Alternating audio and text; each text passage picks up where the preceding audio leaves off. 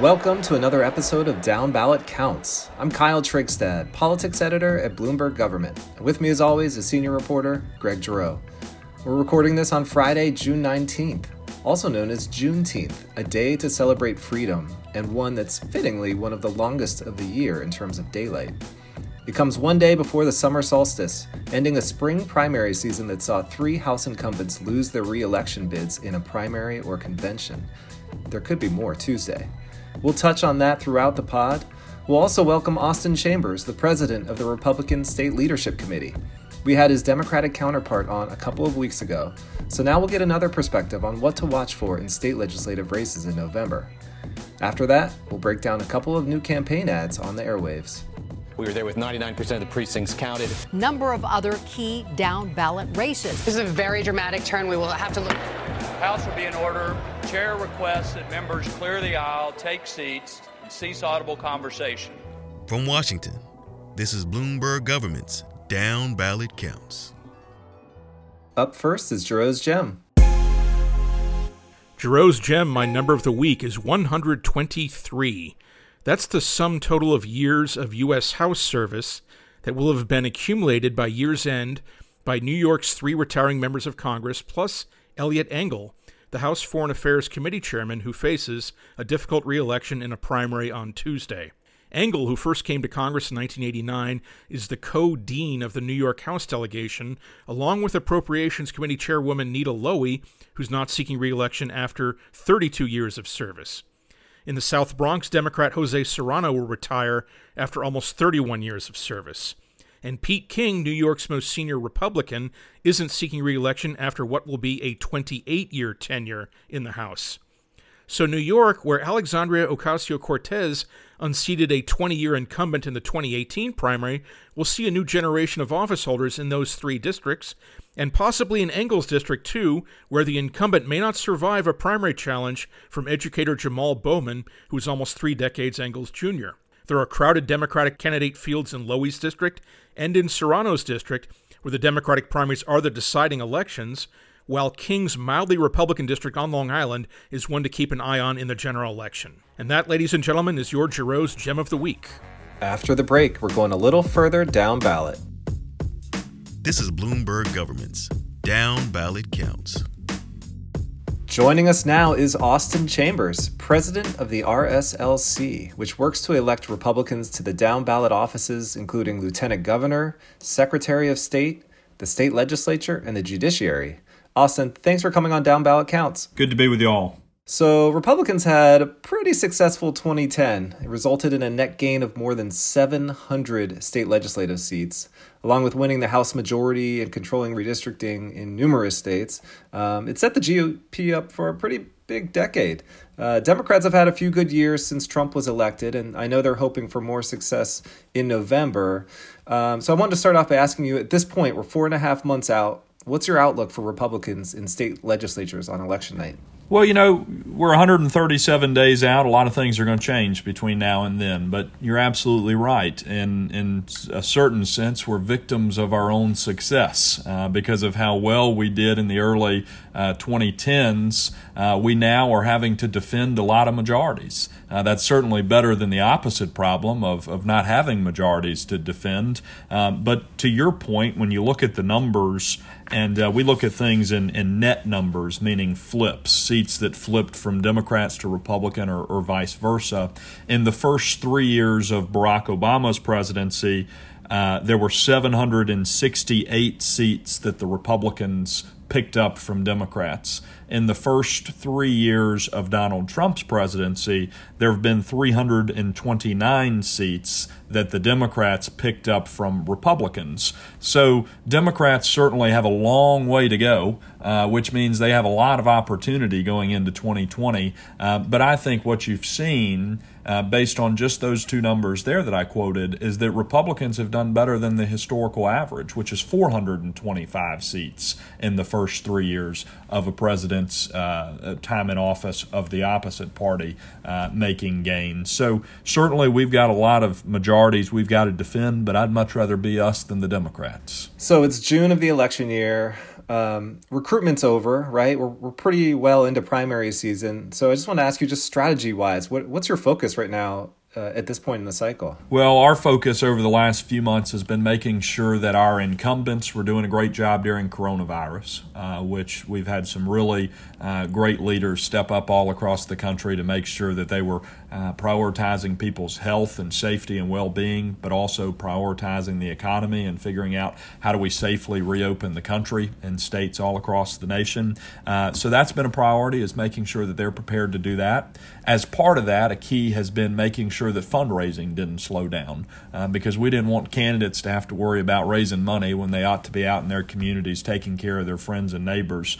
So what we've done is made sure that our team stayed focused on plowing full speed ahead so that we've got the resources necessary to win in November. We had the best first quarter fundraising that we've ever had. We had the best April that we've ever had in the midst of coronavirus. And what we will announce in 12 days is that we've had the best second quarter in the organization's history by a long mile. So we've had some really good success on the fundraising side, and I believe that will continue over the next 137 days as we're closing this thing out. And you control a lot more legislative seats and chambers than Democrats, as you mentioned. You have more chambers to defend. Which chambers do you think will be the toughest for your side to hold in November? You know, I don't have them ranked as which one's more important or which one's tougher than the other. But of course, if you just look at the numbers, it starts to paint a picture. You've got places like Michigan where we've got a 3-seat majority.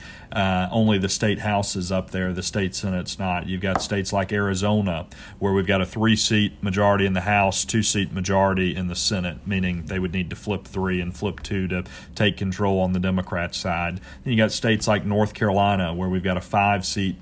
They need to flip 5 in the House and 4 in the Senate to take control. Pennsylvania, 3 in the Senate, 9 in the House. Iowa, simply a 3-seat majority in the House. So when you look at these, what you'll see is that just a few seats all across the country could make a huge difference. And our biggest stress point in this is preparation for redistricting. And you'll see that when you start to look at these margins, as few as 42 seats could determine as much as a 136-seat swing in Congress when you take a look at the public estimates that have been put out from worst-case Republican map to best-case Republican map. That's a 136-seat swing that's determined by just a handful, 42 state legislative seats. So it really does put this into context. Mm-hmm. And could you elaborate a bit on redistricting, and for maybe listeners who don't know a lot about that, once per decade power of redrawing lines, why is it so important this year? Well, everything, you can point back to almost everything to redistricting. And this is a little bit different than even normal because this is the one time every 20 years where the redistricting cycle overlaps with the presidential cycle. In 2010, Republicans made gains because of high Republican turnout, low Democrat turnout. What we're going to have this year is record turnout on both sides. So that's when this puzzle of it's about 35 states where the legislatures have control over redistricting, and about 12 of those that truly matter in terms of what the margins are currently and the swing that you'll see in Congress. That's why this puzzle is so important, and that's why so much money from both sides, an unprecedented amount of money on both the Republicans and Democrat sides, will be spent.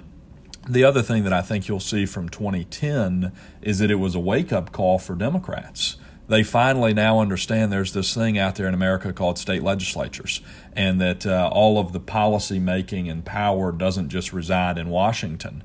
No one in Washington draws their own congressional district. That's all done in the states, and that's why state elections are always important, but that's why this year they're more important than ever before. What are some Democratic-held legislative chambers that you're targeting in November? Yeah, you take a look at places where there may actually be some opportunity this year, like Minnesota, for example, where we control. It's one of 2 states in the country where the legislature is split. So in Minnesota, we control the Senate. The Democrats control the House. We believe there's an opportunity for us to take the House back, given everything that's happening right now with the unfortunate situation in Minneapolis. Then you look at places like, New Hampshire and Maine, for example, where maybe we could make gains, or Nevada or Colorado. But for us, the way we've looked at this, is, of course, when you've got as many majorities as we do, you're going to be on defense trying to defend your legislative majorities. That's your number one objective. But we've viewed that the best way for us to go on defense in those states is to go on offense in those states. And what I mean by that is when you look at our 12 targeted states, there are 115 districts inside of those target states that are currently held by a Democrat, but Donald Trump won them in 2016. When you look at the opposite side of that coin, you'll see that there are only, in those same target states, there are only 50 seats where Hillary Clinton won, but are currently held by a Republican. So we view there's some great opportunity to flip those seats as part of our way of defending those majorities. So what we say is the best way to go on defense is go on offense. So that's what we're focused on, is going on offense in those states while also keeping an eye on the opportunity that exists in some of these other places where the Democrats do have narrow margins, like Maine and New Hampshire and Minnesota and Nevada and Colorado and others. It does seem like there's some overlap between some presidential and U.S. Senate battleground states and some state legislative battleground states that you mentioned earlier. I mean, what is that like? How does that influence or affect, if at all, how you manage and run down ballot elections in states that have a lot going on top ballot?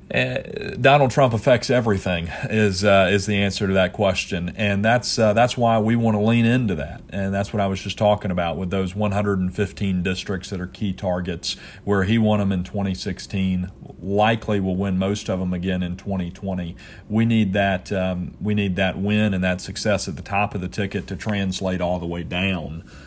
So that's going to be a key focus of ours, is making sure that those folks who are coming out to vote for the top of the ticket, coming out to vote for Donald Trump, vote Republican all the way down the ballot. What you'll see, we've done a lot of research on this, what you'll see is that oftentimes there's anywhere from 15 to a 25 to 28% drop-off in people going all the way down the ballot, especially when you get to these states where your ballots are, 4, 5, 6, sometimes 20 to 30 pages long, depending on the county that you're in and all of the offices that are up. You just see this tremendous drop-off of people who aren't voting all the way down the ballot. So there's going to be a few different pieces that are at play here. One is encouraging Republicans to go all the way down the ballot, and then the other, of course, will be trying to persuade people who maybe aren't with us at the top of the ballot in the U.S. Senate or Congress or presidential to be with their friend and neighbor who's their Republican state representative. And we've seen some success with that thus far in suburban Houston, suburban Philadelphia, Connecticut, where we won some seats. So there's some opportunity that exists all across the country, and we have to go about it in different ways depending on what the district is, what the state is, what the dynamics are. You can follow Austin on Twitter at @AChambersGOP. Austin, we really appreciate your time today. Right. Thanks so much. Good to be with y'all. Up next, we're heading to Kentucky and New York City. Have you been on the ground in Louisville with the protesters the last 3 days, Ms. McGrath? I have not. And why? Well, I've been with my family, and I've had some family things going on. I stand before you as your brother, as your cousin, as your neighbor, as your fellow good troublemaker. My name is Charles Booker. That was an ad from Charles Booker, a state representative who is one of 10 Democrats running to take on Senate Majority Leader Mitch McConnell in Kentucky. In Tuesday's primary, Booker faces the National Party-endorsed Amy McGrath, one of the top fundraisers of any senator or Senate candidate in the country. But there is momentum right now behind Booker, and this stinging contrast ad shines a light on him being out on the streets fighting for civil rights. What stuck out for you? Yeah, Kyle, so this Booker ad shows footage from a candidate debate on June the 1st, which was a week after George Floyd's killing. And Louisville is the hometown of Charles Booker and also Breonna Taylor, an emergency medical technician who was unarmed when she was shot and killed by police in her residence. And that's gotten a lot of attention in this Senate race, and Booker has amassed an army of endorsements from liberal luminaries and organizations, and he may yet defeat McGrath, who's raised more than $41 million for this campaign, as the preferred candidate, as you mentioned, of the Senate Democratic leadership to oppose Majority Leader Mitch McConnell. And that takes us to New York, where 16-term incumbent and House Foreign Affairs Chairman Eliot Engel is in the toughest primary of his career, as Greg noted earlier. This is an ad from his challenger, Jamal Bowman. Eliot Engel has been in Congress since 1989, and his connections to the district seem to have frayed. He was caught on a hot mic during a protest rally, saying, his main challenger is Jamal Bowman, helped found a public middle school in the Bronx, wants to see a Marshall Plan for climate change, jobs, housing, and education. In a district that needs new energy, Mr. Bowman will bring it. Jamal Bowman is a former middle school principal in the Bronx, and that ad is simply someone reading the New York Times endorsement of him over the longtime incumbent. Simple, but very effective at getting the message across. What stood out to you? Yeah, once again, Kyle Bowman is using Engel's embarrassing hot mic moment in this ad, in which Engel lobbied the Bronx borough president at a press conference earlier this month for a turn to speak, and he says, quote, "If I didn't have a primary, I wouldn't care." But as you mentioned, Bowman's ad much more focuses on his endorsement by the New York Times editorial page on June the 12th, which said that Bowman can bring new energy to a district that needs it. Who knows how many voters that's going to influence, but does help with the campaign narrative for him and with donors probably. And it's always good for a campaign to get an endorsement like that to add kind of a good housekeeping seal to your operation.